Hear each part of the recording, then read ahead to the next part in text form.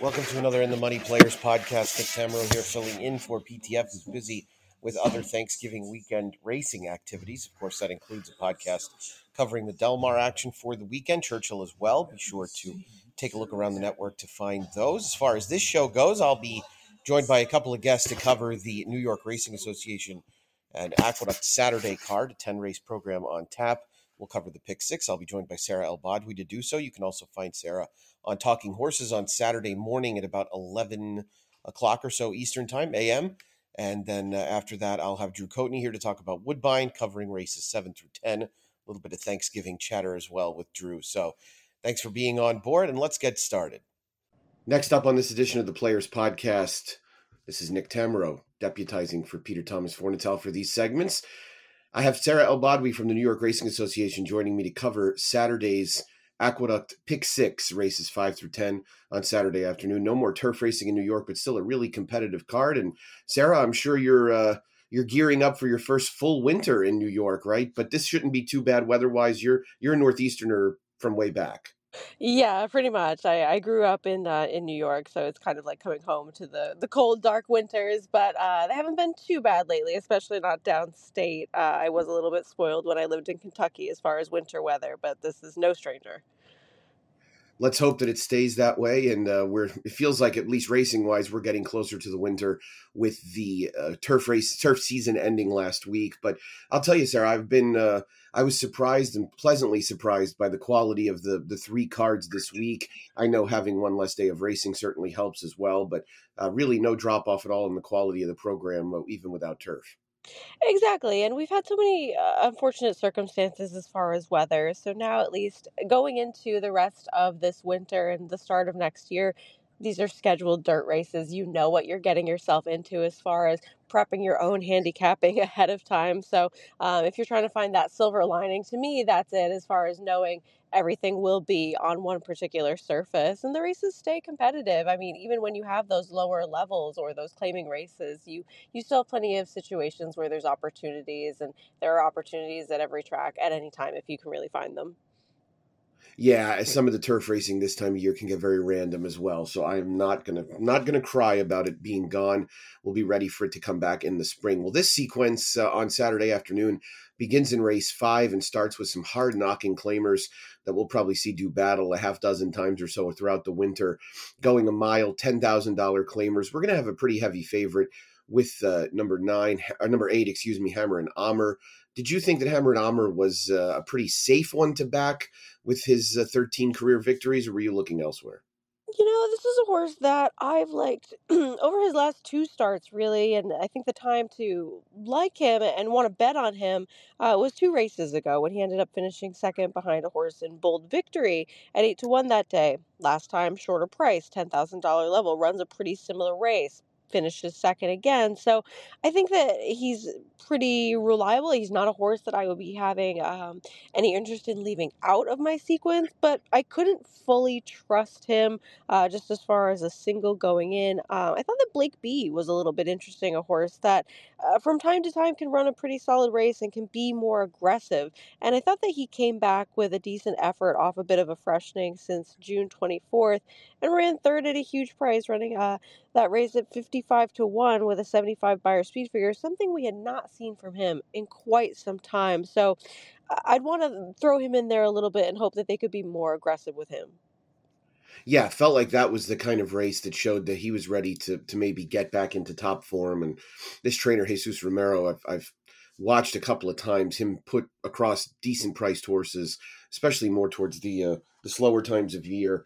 And I thought this horse was interesting as well. I didn't think Grump's Little Tots was totally out of the equation. The problem is he never wins, and he drops 100 lengths off the pace. But Charlie Baker's finally putting blinkers on him. It's like this is the 44th career start. He's putting blinkers on him, perhaps to get him a little bit sharper early. He is sacrificing the weight break he had last time by putting Jose Gomez back on. There isn't an abundance of speed. It's going to be a tough ask, but that seems to always be the case with Grump's Little Tots, who makes things a lot harder on himself. He does. He's a frustrating horse to like, but I will say that even last time, you sort of saw what might have seemed like a random winner in Lord Gatling, but he did have races to go back to that would have made him very competitive in that spot. And then he was finally aggressively handled in there. So I don't think he was facing a bunch of complete nobodies as much so as it might look on paper at first glance. I agree completely. Let's go on to anybody else to add for race 5? Or you? I feel like that's kind of it. I mean, after that, you'd have to go pretty deep to feel comfortable. So that's sort of where I would want to lean as far as my tickets. I agree. On to race 6. This is a New York bred allowance event at 6 furlongs, of course, on the main track. All of the races are going to be on the main track on Saturday afternoon. Relatively competitive race, especially depending on how you feel about Big Bean Christine, but Better Humor Me felt like a horse that even off a maiden win, David Aragona has installed as the 5-2 morning line favorite. There are some horses in here that have consistently run faster by our speed figures, but first time Lasix on a daughter of Distorted Humor who got it done at second asking. Are you for or against Better Humor Me?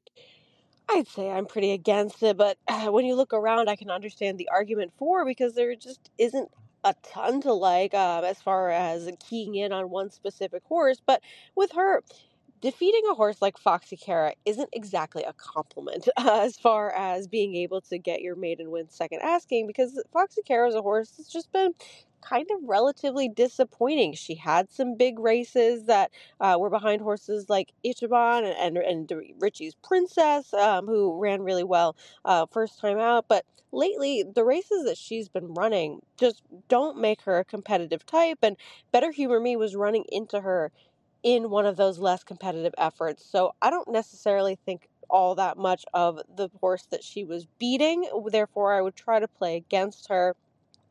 And a horse like Big Bean Christine, tough to trust, seems to have that propensity to hit the board without winning. But I think that her, as well as a horse like Reigning Chick, are just kind of the ones that you want to gravitate to rather than your favorite in here. And then you have a couple of horses. I mean, even Stella Mars, her dirt numbers aren't great, but they don't make her so out of it, given that I feel as though she's improved overall as a horse, even though it has been on the grass.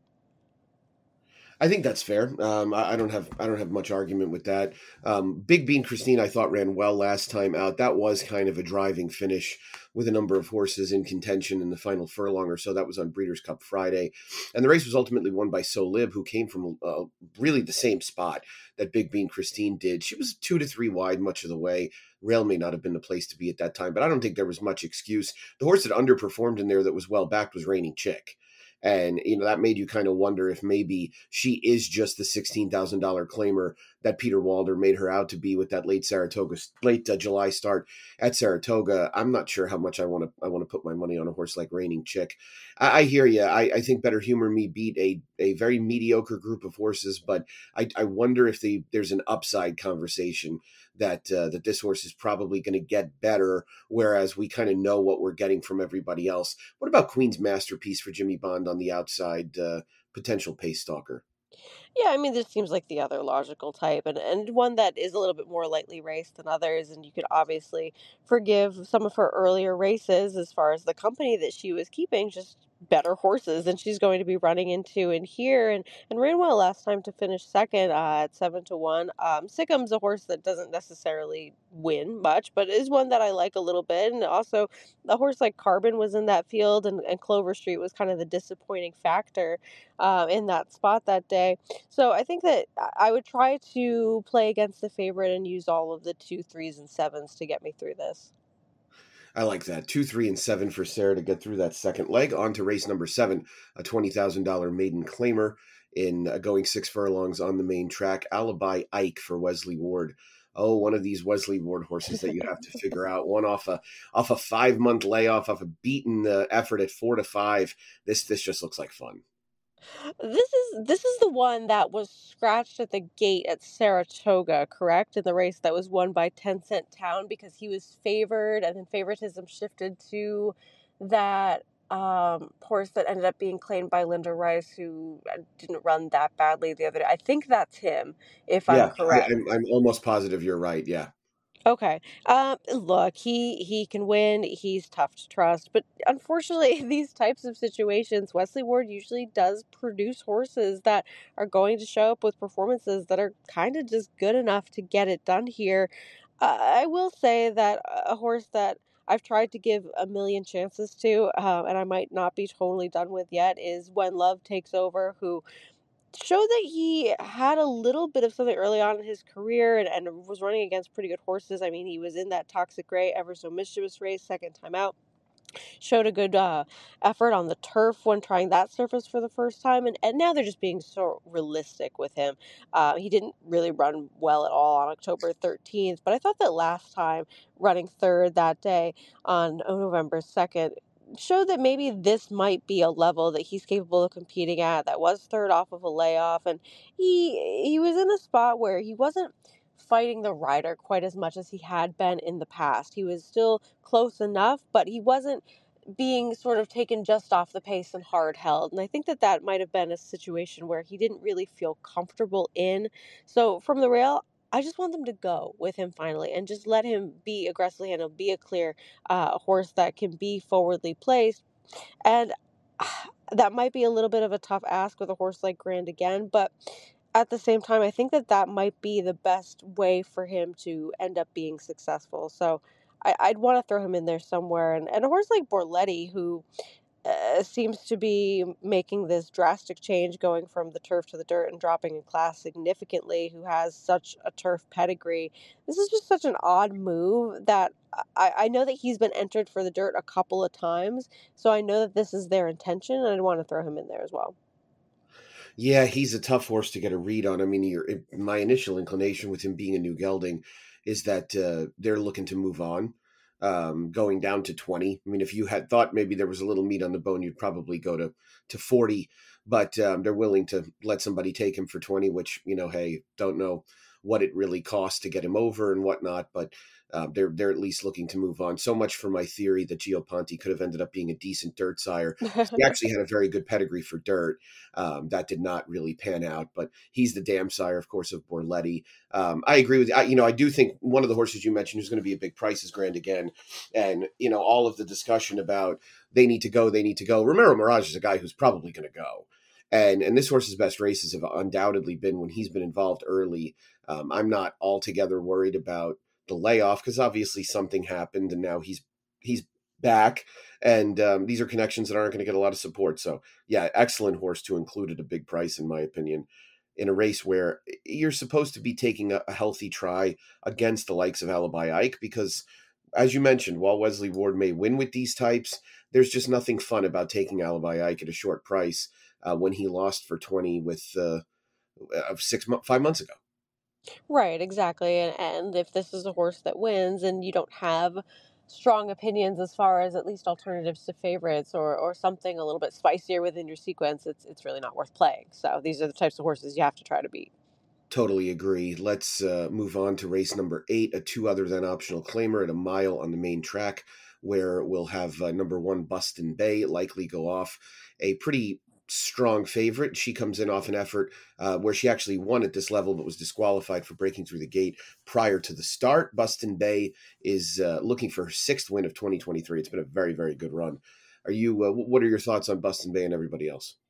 Look, she's a horse that I really didn't love last time because she was stepping up a little bit. I mean, she was going from that state bred company into open company, and that was a much tougher field than she had been facing over her last couple of races. But she ran. I mean, whether or not she got a little bit of that head start by beating the gate and causing her own issue with that situation, she was forwardly placed, and she was given a great ride with all circumstances considered. So it's an unfortunate situation where I feel as though they made the right call because you can't have that sort of advantage over the rest of the field. But I don't think that there was any way that she wasn't winning that race regardless. So she's a horse that I have a bit of a tough time getting around. Now, I do think that there are alternatives if you want to look for them. I horse like Into Happiness, who has faced some good horses over her last 2 starts and was in great form at Saratoga over this summer.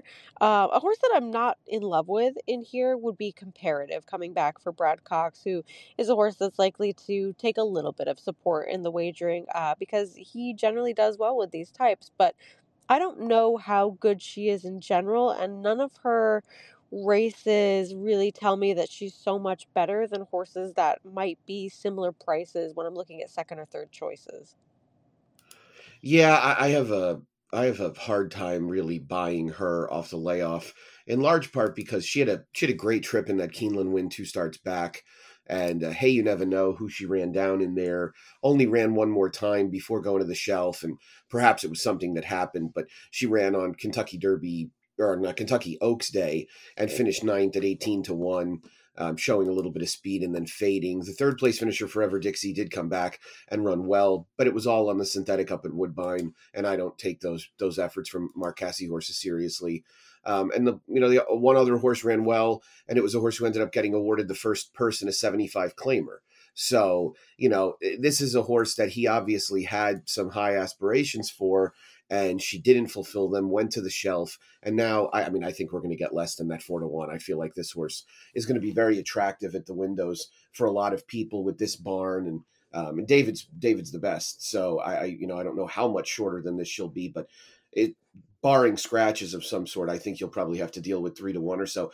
I think she'll go off a shorter price than, or she'll go off a comparable price to Into Happiness, who people are going to get away from eventually because of her inability to stay within range early in these races. She was a little bit closer last time out, but she almost had to be. It was a 4-horse race, and Dylan Davis had to get after her early just to keep her within range. I don't like her style at a mile. I think I know she won at a mile at Saratoga. I'm still surprised that she won that race at a mile. I think she's a far more effective one-run closing type. To be honest with you, if I wanted off the pace horse in here, I'd rather have Toned Up.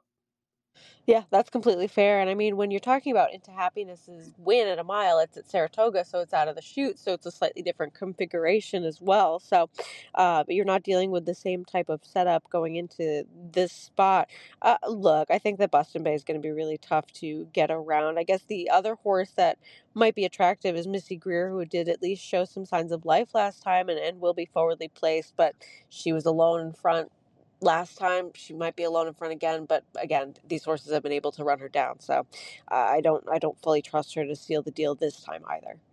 Yeah, it feels like she's going to have to really go aggressively clear to have much of a chance. But I don't know. I don't know if she's got that club in her bag anymore, so to speak. It seems like Right. she's having a little bit of an issue with stamina over and over. Really fun 8th race there. Let's go to race 9, first half of the late double. It's the featured event on the card, the Grade 3 Cumley at 1.125, and an interesting group came together. Of course, Kichera, who won the Mother Goose, ran at Churchill yesterday and took the Falls City at a whopping 1-9, and some of the vanquished runners behind her from the Mother Goose are back in here, including the runner-up Defining Purpose and the 4th-place finisher Julia Shining. You've got the Remington Park Oaks winner and Honor D Lady, and the morning line favorite is the 8 Raging Sea, who Sarah did the unthinkable.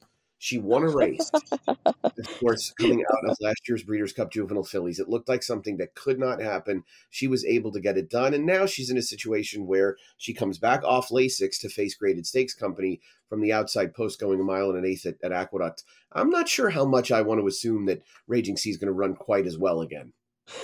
Right. And even let's say she does, this is a tougher field that we're dealing with here. And I was thinking about that when watching this race, and you almost kind of want to root for not anything against her or her connections, but you want to root for it to still stay true that no one has won out of that Oh, Breeders' for Cup sure. Juvenile Fillies. Absolutely. And it's not as though she did it overly convincingly or against a tough field. So at the same time, she got the win. She was able to be the one and only to do so out of that race, and she earned a 91 by her speed figure doing so. But sloppy sealed track, and a horse that she's been defeated by a couple of others in here that are likely to be better prices. And I think that this is a fun and competitive race because you have horses like her and horses like Julia Shining that the public loves to bet.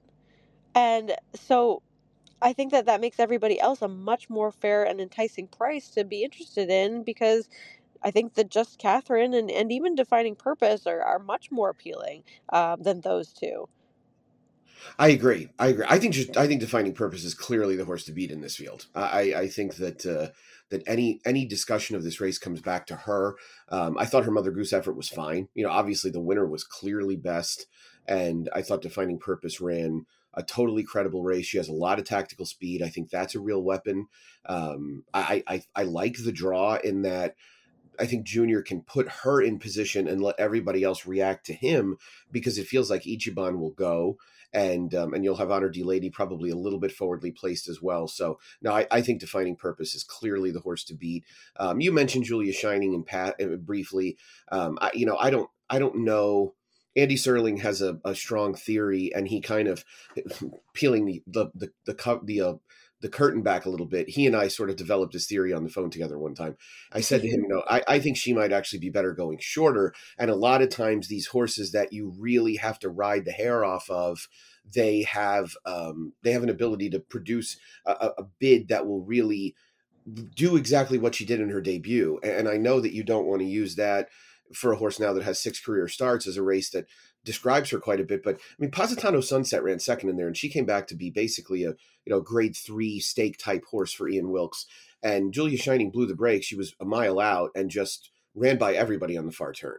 And I think she might just be a horse that she runs very inefficiently. And I think she might be a lot more efficient at a shorter trip. I don't know what to do with her in here, Sarah. I think the bloom is off the rose. But I'm also not going to be shocked if it's a scrum at the 8th pole and here comes Julia Shining over the top. Right, and I think the problem with her is that I could like her at 4-1, 5-1, 6-1, 7-1, sometimes in certain situations, but she's never a fair enough price given the circumstance, because everybody just sees Malafat's little sister, and so no matter what sort of performance she's put out lately, as long as she's running credibly enough, she's still not going to be a big enough price to take that chance with her. And I have a theory in response to your theory and Andy's about her wanting shorter, and I could totally get on board with that. I have this theory that Luis Saez is a rider that learned how to ride horses in that way because of essential quality, especially because he was one of those horses that you did have to get after over and over again to keep asking, or he would stop giving you his absolute best. And so I think that that's a riding style that he then thought, okay, this horse also needs to be ridden like that. Tappet Trice, a perfect example of that as well, where you have to keep asking and asking. And some horses I do believe are like that, but I think that that's something that he's brought to the party a little bit more than maybe fully necessary, because he knows that he can do that and that it's worked a couple of times. So I don't know if that is or isn't absolutely true for her, but I see him start to do it with a lot of horses that aren't forwardly placed, and I wonder if sometimes that's not necessarily what they want or what they'll respond to best. But going back to the rest of the players in this race, I think Defining Purpose and then Just Catherine are the two horses that I'd really want to focus in on, because I think with Just Catherine, you can make an excuse for her last race over that sloppy sealed track that had a lot of standing water in the Cotillion, and she's a horse that was wide, and that was the track where you wanted to be a bit more forwardly placed to be most successful. And if you go 2 back, she was able to defeat a horse like Raging Sea, and I get that you could try to maybe possibly make the Lasix argument for her a little bit, but I thought that she ran well enough, finishing second to Randomize in the Wilton off Lasix. So she's another one that I would want to make sure is on my tickets, as well as Defining Purpose. Yeah, I agree. I mean, I think just Catherine's runner-up effort in the Wilton, as you just mentioned, might be the best running line in the field. So I think taking her seriously is the right approach. Her mile and an 1/8 win 2 back over Raging Sea, also another good effort. So I agree. I'm glad you brought her back up. I think she's one that you want to definitely include in the conversation. 30 seconds on my Luis Saez theory. I think part of it is also that I agree with you, and I do think his career has always been elevated by putting horses forward. I also think that Luis Saez physically is a rider that uses his arms a lot more than guys like Irad Ortiz and Manny Franco, and some of the guys are a little bit taller that probably use their legs. If you look at those guys when they're asking their horses to go, you're going to see Irad using his entire body, whereas Luis is almost all arms. So it's Regime Mirage was one that was very comparable as well. He was almost all upper body, so it was always going to look like his horses were in this horrible all-out drive. And I mean, you'll never see Javier Castellano move his hands on Julia Shining in her last start like Luis did every single time, because they're just going to look very different on horseback. So yeah, I think it's a little bit of those things, and it does make it an exaggerated thing. I mean, let's not kid ourselves. Johnny Velasquez rode the hair off of Malathot a number of times. Oh yeah, I mean, she was a horse that you absolutely had to get going, and there were so many times where she really didn't look like she was going to get there and did. She was also effective at distances ranging from 7 furlongs and up also. So it's an interesting conversation. I mean, honestly, I don't think we'll be having this discussion because I think this will probably be it for Julia Shining. I really don't think there's any reason to leave her on the racetrack next year. But hey, if they do, maybe Todd can unlock her a little bit, and we'll see some of the promise that she showed a little earlier in her career. So fun edition of the Comely. Looking forward to that. Let's go to the nightcap. It's at 6 furlongs on the main track, a $30,000 New York bred maiden claiming event. Fun way to close out the card with some of our old friends. How are we going to do it, Sarah? I wish so much that the race for Moda Morning Grouch last time in her dirt debut came back just a bit faster, because I thought that she ran very well in there, first time on that surface, and also dropping in for a tag that was pretty comparable to this for the $40,000 level, but it was just a slow race, unfortunately. I mean, she only got a 35 buyer speed figure for finishing second in there, so it leads me to not fully trust a horse like that. And I think that you're dealing with a situation where Chiara is a horse to beat, that when she's been in for a tag, she's run numbers that are just faster than what a lot of horses have. Though at the same time with her, you have to wonder a little bit what sort of level she's at, because she was off for quite some time from January until October, came back at a short price at Finger Lakes, and she had a little bit of trouble at the start, but was really disappointing in that effort. So maybe she just needed one off the bench, but I don't really know who she is anymore. And then a horse like Purist Performance, who is one with a little bit more upside, who's cutting back in distance, at least on dirt, and has that 1 second place finish going a mile in an off the turf race. I think that she's another one worth considering, just because she hasn't really done this, and so she hasn't really disappointed while doing so yet. Yeah, I think that's fair. I can't. I didn't think you'd be the type that would get behind a seventh place finish at 6-5 at Finger Lakes against the open maiden special weight runners. The open maiden special weight races up there are definitely not considerably tougher than a 30 maiden claimer downstate. So I think Kiara is a horse that you'd probably want to take a swing against as much as possible. Purest Performance is going to get some money, and was second 2 starts back in a race taken off the turf. That field was brutal, though, once the scratches came in. And I almost feel like this horse was second by default. With that said, I mean, she's shown a good amount of early speed in her last 2 starts, one on turf, one on dirt. And with all due respect to Shannon Usky, this is an upgraded jockey to Ruben Silvera. Precisely, and I think that this is just a situation where when you look around at everybody else outside of a couple that we have already mentioned, you have a horse that did no running first time out in Darling Cat, who is probably not very fast. Sweet Liberty is a horse that some people might be interested in. I am not. I think that we saw some of her better efforts about a year ago, and we just have not seen her really come back over the summer with those same kind of efforts, because she's running basically the same race whether she's in for a tag or not, and neither of them are very good. So that being said, I don't really fully trust her, though I can understand if she's the one that gets the job done, and I won't be entirely surprised. And then after that, the only other interesting option might be Lady Banker, who at least was forward in her last dirt start, and there was some pace pressure in there, but that was also an off the turf race at Laurel. So another one that's a little bit tough to really sink your teeth into. Yeah, I mean, if you're gonna make a big bet that she's a dirt horse, it seems like a very risky proposition. But that's some of what you're gonna have to do in a $30,000 maiden claimer for New York breds. I tried to make a case for Bella Isola just as a first time starter, thinking that this race needed the ultimate fresh face and new angle, and that was a little tough as well. So it's a fun way to close it out. Maybe a race that would be a little bit better on the front end of the sequence than the back, just to get it done with. But alas, that is what we will face on Saturday afternoon. Can we get you? Are you on Talking Horses this weekend? Yes, I will be on Saturday with Andy, so I will go through the races that we went through, as well as the first part of the card in more depth there, and then I'll be on Sunday as well. That sounds great. Looking forward to it very much. Thank you so much for taking the time to join me here. It's been a lot of fun, as it always is, and we'll look forward to seeing you on the Fox Sports Show as well, and on Talking Horses over the weekend. All right, sounds good. Thanks for having me. Big thanks to Sara Elbadwi, and we'll keep this show going right now. Bet horse racing with Naira Bets, no matter where you are, is the official betting app of all Naira tracks. Naira Bets provides top-of-the-line video streaming, exclusive bonuses on racetracks worldwide, plus a one-of-a-kind VIP rewards program. Available nationwide, it's easy to be part of the action with Naira Bets. Download the app or visit NairaBets.com to earn up to a $200 deposit match for new members.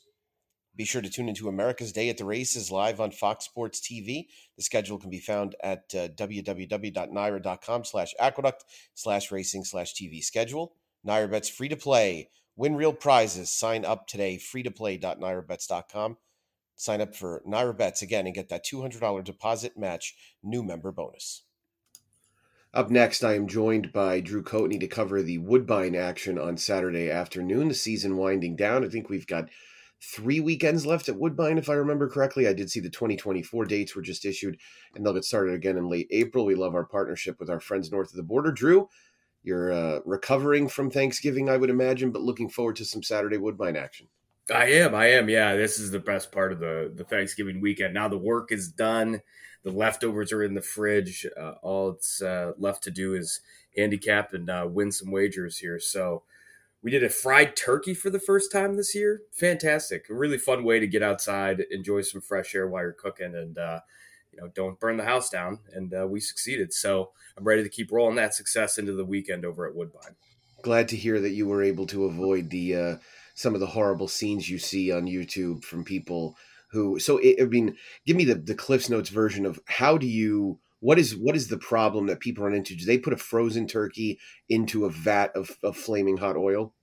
Well, I think the Cliff Notes version is people don't realize how long it takes to thaw out. So you got ice in a cavity that you thought was thawed out. And then part two is getting their oil way too hot, not using a thermometer, not measuring it. So those two lead to the tremendous boilovers, but it's disgusting using 4.5 gallons of oil to cook anything, frankly. So just keep a fire extinguisher and follow some basic safety etiquette. You're good to go. Yeah. We went the more conventional route, and I got up yesterday and put the turkey in the oven at 8:30 or so in the morning, and it worked out just fine. But I've always kind of wanted to fry one, and I think it'll be in my future for sure. But I'll certainly take the advice from you and everybody else. Make sure it's. I guess one of the solutions there is to just buy a fresh turkey, right? Yeah, there you go. Yeah, I buy a fresh turkey every year. I just loathe the process of thawing out, and everybody, make sure your turkey's out 4 days in advance. And I was like, nah, I live in a big enough city that I can go buy a fresh turkey 2 days before Thanksgiving. So, yeah, mine was out for a full 8 days and still had ice in it. So, wow. Yeah, the woes of defrosting a turkey, but yeah, it was great. And then the other thing I got into that banged me up a little bit here is port. I had some port for the first time at dinner, and maybe fell in love with that new drink a little bit too much, and I'll be taking some time away from her, but it was delicious. I know nobody tuned in to hear this, but my wife bought a football drinking game. And so we did it for the 49ers Seahawks game where you draw 5 cards. And if certain things happen in the game, then you have to drink. Oh, that's fantastic. Oh, yeah. Next interception, next fumble, next sack, next car commercial, next insurance commercial. It was a lot of fun. And it was a small group of us by that point. And we drank quite a bit. So, it made a game that was pretty much over before it started a little bit more interesting, though. So that's fun. That's hilarious. No question about it. It was definitely a one way to do it. So, well, let's get into this Woodbine late pick 4, which starts in race number 7 at 4:03 Eastern time. A one other than optional claimer at 6 furlongs on the Tapeta surface, where all of the racing from here on out in 2023 will take place. Drew, how are you going to get this thing started? Yeah, I love a horse in here. Actually, I think this sequence overall is pretty sneaky good. The number 2 Lantana Lady, stepping up in class a little bit, but that last race in the N3L ranks, stuck behind a wall of horses the entire far turn, rank as could be, and Husbands just knew this horse was loaded, got some daylight, and just kicked on clear. So at 8-1 in a really tight field that I think is hard to split hairs on, I think the 2 Lantana Lady is going to get the perfect setup because there's speed everywhere in this race too. So the number 2 Lantana Lady, and then I'm going to go to the rail, the number 1 Jill. I just think that last race is a throwaway, and if you go beyond that, I think everything else fits on this runner here. Just speed, general ability to stalk and press the pace, and I think it's going to get a ground saving trip. So 2 in here for me, but really liking the Lantana Lady at the 8-1. Even 6-1 feels like a good price. Yeah, agreed. With Patrick Husbands on board, coming off that good win against Three Life Company, I think she looks like a very good fit. The one Jill, of course, a win or two back at 10-1, failed as the favorite last time at this level, in for the tag once again by virtue of her 5 career wins, some of which have come against one other than Company. So I think class-wise, both of them fit very well. I suppose there's going to be a great deal of support for the 7, Miss Vivienne, who steps up in class. I wonder if she might just be a little bit better on the turf, though her last 2 local starts for Julia Carey have both been very good. Yeah, and the number 10-2 Veery, what are the in and out type of pattern on this runner here? I don't know what to make of the number 10 Veery. So I think those two are going to take some money here.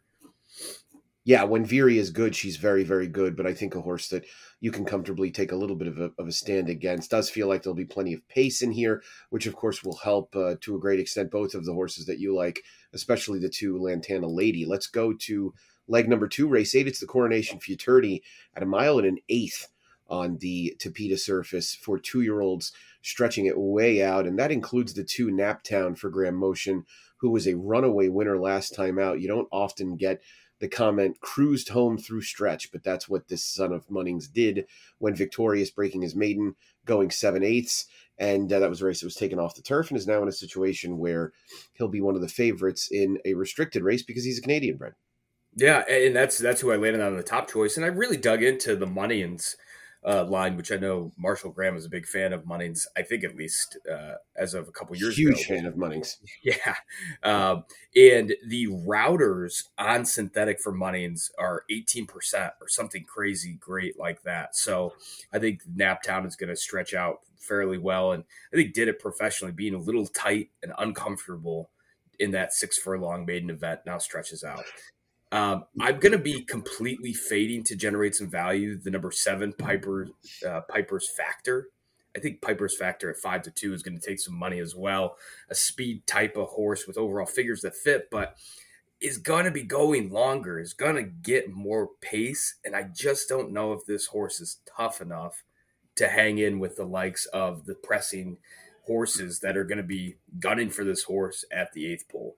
And I think the number 7 Piper's Factor is going to be a sitting duck. So the 2 for me, Naptown in this event. Yeah, it's an interesting conversation. Of course, the dam side pedigree on Naptown very much geared towards being able to go longer, being out of a Medaglia d'Oro mare. And Munnings, of course, in his lone opportunity going around 2 turns, had the misfortune of running into Rachel Alexandra. So it was not the greatest opportunity to try a bit more distance. But the dam gold medalist was never won, but she did in her final career start finish second at 1.16 And there's Pinafores Pride is the second dam here, and she was a productive Canadian bred as well. So I think this horse will stretch out. I like your thought process also.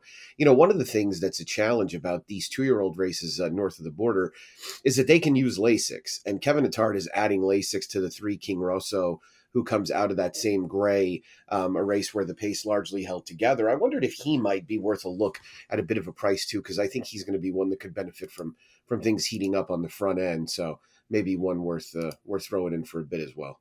Yeah, that's a good point. You gotta keep on those Lasix switches. On to race number 9, the third leg in this sequence. It is the Princess Elizabeth, the filly half of the Coronation Futurity. This one is at 1.16 as opposed to 1.125. And I think when all is said and done, we'll likely have a favorite in the 6, Olivia Rose, who comes in. We've talked about her prior to her last start, which she won in wire-to-wire fashion around 1 turn in the South Ocean. Stretching it out, what do you think of Olivia Rose? Yeah, you got to be worried about the distance, right? I think Olivia Rose is a speed horse, but has been able to control everything her own way. I'm going with the number 3 War Painter at 6-1. I'm assuming the pace is going to get hot with Olivia Rose. More Money Honey having to send, Sounds Practical having to send. I think that's going to set up perfectly for War Painter here, who 2 back in the Victoria Queen Stakes was able to stalk into a slow pace and get up and get the win against Olivia Rose. Last out faced my boy Prince, who came and ran at the Breeders' Cup that we got to see a couple weeks ago. And I think the number 3 War Painter is going to set up beautifully in this spot. I'm also going to use a Rosa, the number 2 at 3-1. Another horse who faced a lot of Breeders' Cup horses, Carson's Run, my boy Prince, again, going over to the Breeders' Cup, just wasn't a match for those types. So 2 back is where I'm going to focus on in the Catch a Glimpse Stakes. Again, stalked, finished well, and that's exactly what we're looking for. And I think Erosa was a really well thought of 2-year-old, and they clearly thought as much, spending $400,000 on this one. So blinkers go on. Lasix is back, so maybe that's why the Summer Stakes was such a dud of an effort, and should be able to get it. So I love these 2 horses in this spot, and I think should be able to get some good value with, like you mentioned, Olivia Rose taking all the money. Yeah, exactly. I think the right opportunity to have some alternatives. Inundation, first time Lasix as well, off the pace type, will probably benefit from a little pace in front of her, and Olivia Rose going to have to deal with that pace pressure, as you alluded to. Onto the nightcap, rock bottom maiden claimers at 6 furlongs. Big, bulky field here, and you mentioned to me that this was the race that was taking you a little bit longer to get prepared for. I think I could have probably given you another couple hours. I don't think you would have had much of it. One of the things we generally run into in these kind of races, Drew, is a big class dropper, and that's the case with the 6 Ostapavo, who is doing exactly that, coming out of the 25 down to 23.5, in for 7,000, not even the 7,500, he's in for the 7,000 to take full advantage of the weight break. Do you think this likely favorite can get the job done, or are you looking for alternatives? No, that's the only thing I could come up with. I was trying to come up with something more creative, but the number 6 is where I landed at 3-1. I think this horse is going to have some speed, and there's no finishers. And this is a race where I have the voice in my head is Sean Borman talking about the lack of finishability, and the just this overall bunch is just a head scratcher. And I would love to hear Sean's thoughts on this type of event. But I'm with the 6. Otherwise, if the 6 doesn't win, I think chaos is set up here with a bunch of leg weary horses. Who's going to be able to stagger across the finish line first, I think, at that point. But we hope for safe trips, and the number 6 gets up, and our single gets through. Yeah, these situations are tough, because if you're going against this horse, you're likely having to manufacture a case excuse me, for somebody else, and that's just not really a rabbit hole I want to go down. There are a couple of horses drawn towards the inside that have shown speed against these low-level runners, and they'll probably just set it up for a horse like Ostapova to maybe stalk and pounce late. I think there are maybe some interesting fool-around horses underneath. She's not going to be much of a price, but I thought the 9 Polar Star was getting a little bit better now as time went by, facing males once again. Busta Groove was also a late running tide. Maybe they could get a share of it, but not so much on the win end. It does look like Ostapova will be pretty tough to handle to close out this sequence. Well, Drew, thanks so much for joining us. Of course, the Woodbine tips, along with the cooking ones that I know you're certainly replete with as time goes by. Yeah, absolutely. And like I said, this is going to be a great little sequence. And I think that nightcap is a heck of a betting race. If you do get stuck in on an opinion and can figure out who actually can finish in that bunch, I think you're going to still get paid, because I don't think Ostapova is going to go below 2-1. So thanks for chatting with me today about this, and let's get some winners. For sure. Looking forward to it. A big Saturday of racing, a big Saturday of sports in general, with the game coming up at noon Eastern time. Should be a lot of fun. Drew, thanks again. And we're going to keep this show moving right along. Well, that's going to do it for this edition of the Players Podcast. A big thank you to all of you for listening in. Rate, like, subscribe, do all those things that you do to keep us going. Again, we appreciate your patronage. And of course, if you're an In the Money Plus member, thanks again for subscribing. We're going to have plenty of content for you throughout the holiday season, as the good racing never stops, especially looking forward to a week from now when we have the Claiming Crown at Fairgrounds, as well as some of the action at Aqueduct for the Cigar Mile and the start of the championship meet at Gulfstream Park. For Sara Elbadwi and Drew Coatney, Nick Tammaro here. Until next time, best of luck.